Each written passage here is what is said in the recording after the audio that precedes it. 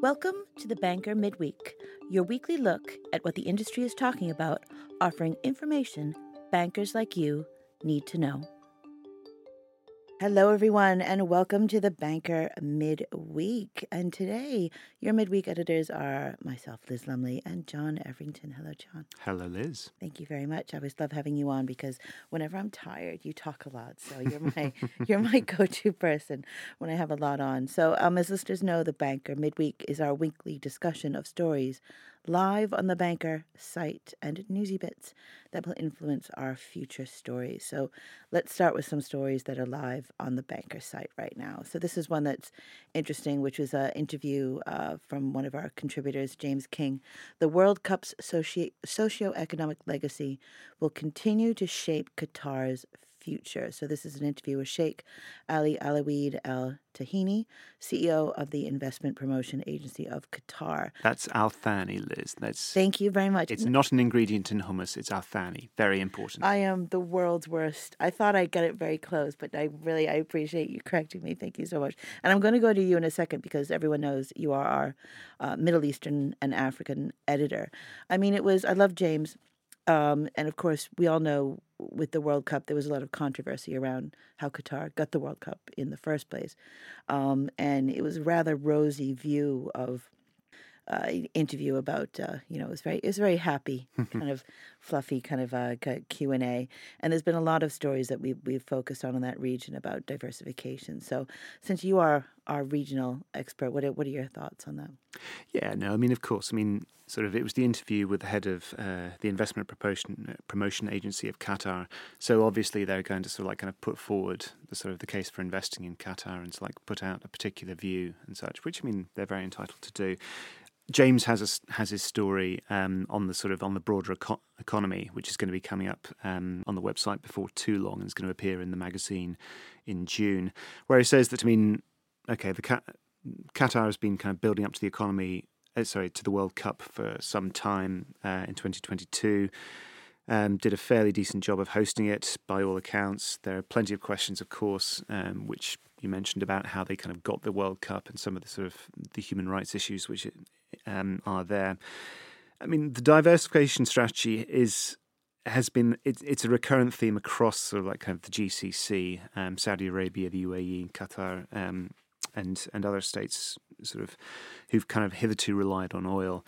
The diversification strategy is, it is producing some results within Qatar. I think we're still kind of a long way away from ending that reliance on hydrocarbons. I think that's just a fact, really. So, but then again, Qatar is in a very kind of privileged position in the sense that it's got a very small population, but then it sits on the North Field, which is, I think, the largest gas field in the world. So it's, they can talk all they like about diversification, and they do want to kind of attract. They're sitting on a gold mine. They are sitting on a gold mine, essentially. So, the prerogative there is not as acute as it is in Saudi Arabia, which has a much larger population, and also countries like Bahrain and Oman, where the reserves are much smaller, and they really have no choice but to go down the diversification route. So, yeah, it has to be read in that context. Mm-hmm.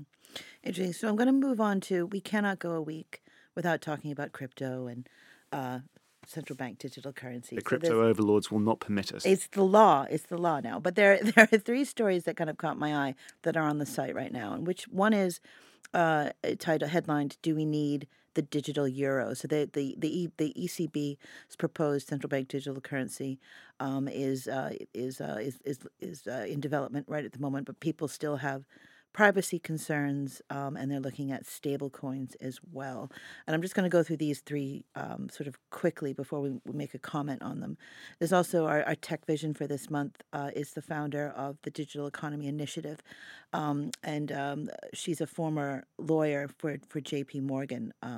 And although she takes a very sort of sober and very academic view of crypto, and she writes about one of the reasons why she founded the Digital Economy Initiative is she wanted to make sure just because it's crypto doesn't mean it's bad. And there's a lot of opportunity for the traditional banking world to get into crypto. But she then brings up the privacy concerns with central bank digital currencies. We all know, listeners to the Banker Midweek, how I feel about that libertarian bent, but we'll get to that in a second. And then we have Riding the Crest of Tokenization Wave, which is from Anita Hauser, sort of looking at concerns around it's no secret that banks were initially skeptical of digitally native assets such as cryptocurrencies, as they saw them as being too volatile, but they are now quickly understanding the technology itself and how it would be helpful to traditional businesses. And sometimes you see in crypto Twitter, people making proclamations of everything will be tokenized.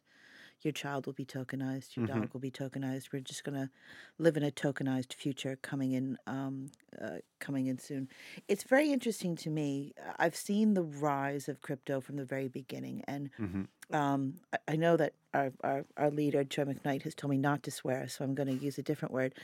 But when I first started writing about crypto and Bitcoin, someone said it's the perfect combination of anarchy and FU, right? So like, but it's that world which was very anti-establishment. Now that the actual sort of infrastructure of crypto and the uses of it are being investigated by the traditional financial services industry, there seems to be a lot of tension around that happening, which I think is actually fueling the central bank digital currencies will control what type of sandwich you buy, type of nonsense that comes out of people. But I don't know what your thoughts about all this are. It is an interesting sort of intersection, isn't it? I mean, I think of course, last year's crypto winter was a massive wake up. I think for the crypto firms themselves, and also, and for regulators as well, just sort of like kind of, okay, this is grown to a scale where, really sort of consumer protection really needs to be sort of put in place. So it is interesting. I mean, the gentleman from the Digital Euro Association and the Frankfurt School Blockchain Center talking about the proposed digital euro, really just asking, okay, what are the use cases? Is it really important? And Europe has been taking its time to kind of build up its regulatory approach, and still hasn't sort of decided to go ahead or not. So I think that sort of, that kind of, the Europeans have their particular approach on this, kind of like to move very, very slowly and deliberately on it. So, but it's indicative that sort of, what is this actually for? And what's the primary purpose for it? I think sometimes that's still the question that we always have to ask ourselves, isn't it? It's like, okay, what's the darn thing for? You're not. Digital money. It's just digital money. Well, there you go. Or maybe Right. looking at people who are tax cheats. Okay, I could see that. I'm thinking that. But it's interesting. I think the last time we did the Banker Midweek, we did it on LinkedIn Live, and it was during the Crypto Digital Asset Summit that FT Live did. And I don't think someone had said this quote to me before we did our bit. But my favorite chat moment it wasn't on stage, it was someone I was having a conversation with about that event, was crypto exists so libertarians will understand the importance of regulation. That's a very good way of putting it. Very good. Which is moving on. So yeah, but before we move off of the banker side, I just wanted to point out to our audience to give a shout out to Anita Hauser, who is conducting interviews at the EBRD in Uzbekistan. She has a number of view from videos which are live on the site right now, so check those out. So now we're going to, other sources of insight and information. All you need is the banker, people. But anyway, in the FT this week, again, the continuing, we will never get away from, just like crypto, the banking saga, the turmoil in U.S. banking. So Silicon Valley Bank's new owner, First Citizen, is suing HSBC, which bought the UK arm of Silicon Valley Bank, over the hiring of bankers. The lawsuit alleges it was targeted by a scheme to plunder more than 40 employees after the banks collapsed. The new owner of Silicon Valley Bank is suing HSBC, but scheme to plunder and confidential information. So David Sabow, a senior executive at SVB in the U.S., joined HSBC within days of the UK deal. It's very interesting. I don't think the HSBC, although they famously bought the UK arm for a pound, Mm-hmm. wouldn't have bought the bank unless they were going to get a return on their investment. And Mm-hmm. kind of poaching some of the choice people that they wanted was obvious that this would happen. But interesting to see whether this lawsuit has any legs or it will go any further going Indeed. forward. Yep. Yep.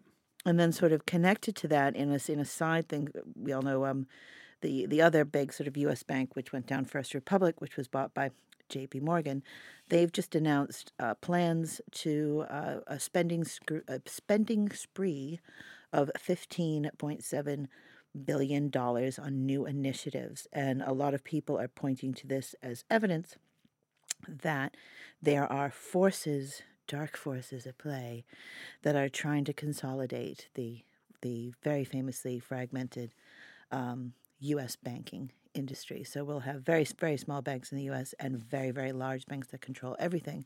It's J.P. Morgan's world. Indeed. I mean, they've really grasped their moment, haven't they, with this sort of the First Republic sort of acquisition, and they're really sort of, I think they're reading the times, just saying, okay, this is a very big opportunity for us to sort of to really kind of to press forward and press our advantage, and so hence this massive investment. It's a very interesting move.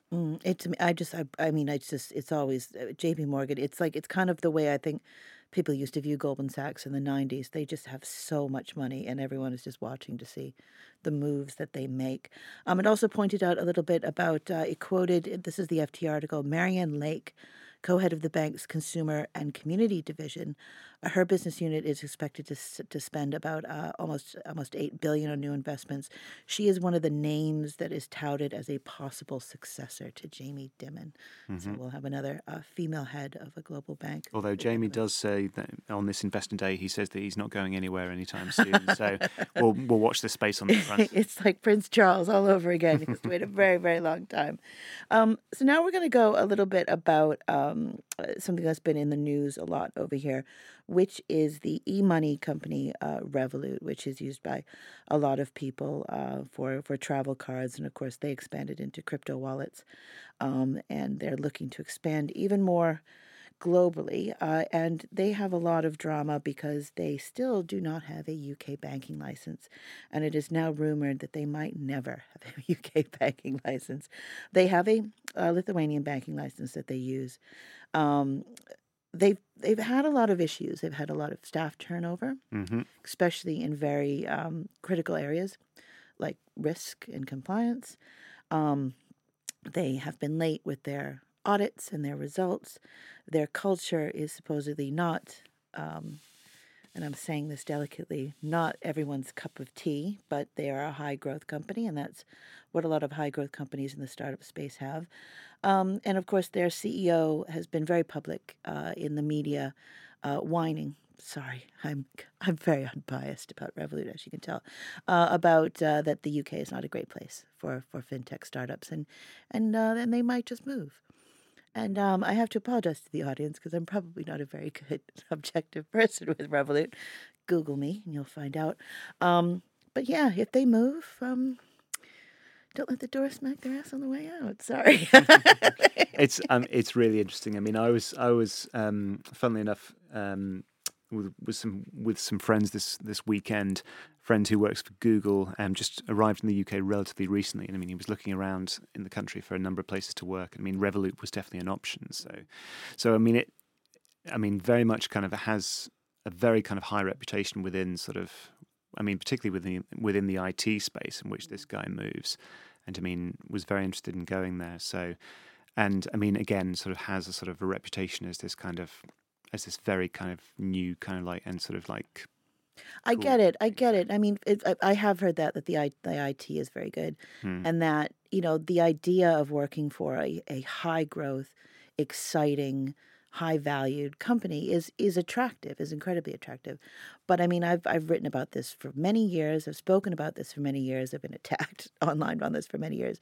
This move fast and break things and growth at any cost, and growth at the cost of regulations and compliance and profits is not sustainable. And I mean, I think this is coming out. I mean, sort of in the discussions that sort of have been reported in the FT and elsewhere, just about the sort of disagreement with regulators, the sort of the auditors not being able to sort of like kind of sign off on particular sort of large chunks of revenues, and then also you have that kind of the share structure as well, which I mean has drawn comment sort of with kind of SoftBank getting involved and sort of kind of and sort of regulators in the UK wanting them to collapse their share structure a bit and then sort of pull back against that or push back. Or put in like an Uber and put in a new CEO. I've heard that a few years ago as well. But yeah, so we'll see. Indeed, we will see indeed. For the people that like them, God bless you. All right, so this is one more. We have a wee one for extra time. This isn't technically a banking story, but I put it in because it's all over the news, and also for many years it's always been this talk about how big tech is going to kind of disrupt traditional banking. So Facebook owner Meta. It's an interesting headline. Is it Meta or is it? Okay, so Facebook is like anyway, I don't know. Hit with a record €1.2 billion fine over EU-US data transfers. Now, we all know, you have to have lived under a rock to not know that Facebook mines all your data for whatever they want to do with it. But now they have had a huge fine for this, which is centered in Dublin. And again, this is the idea, this is a story someone told me a very long time ago. This is not about Meta or Facebook. But when Google Wallet launched, they came over to the EU and talked to a lot of banks and said, we'll give you this for free if you give us all your transaction data. And of course, the banks went, yeah, no. And also no, it's against the law. So all this idea about that small startups or big tech are to come in and disrupt traditional banking, and I'm not sitting here saying traditional banking is perfect and has done wonderful things and they've made a lot of mistakes.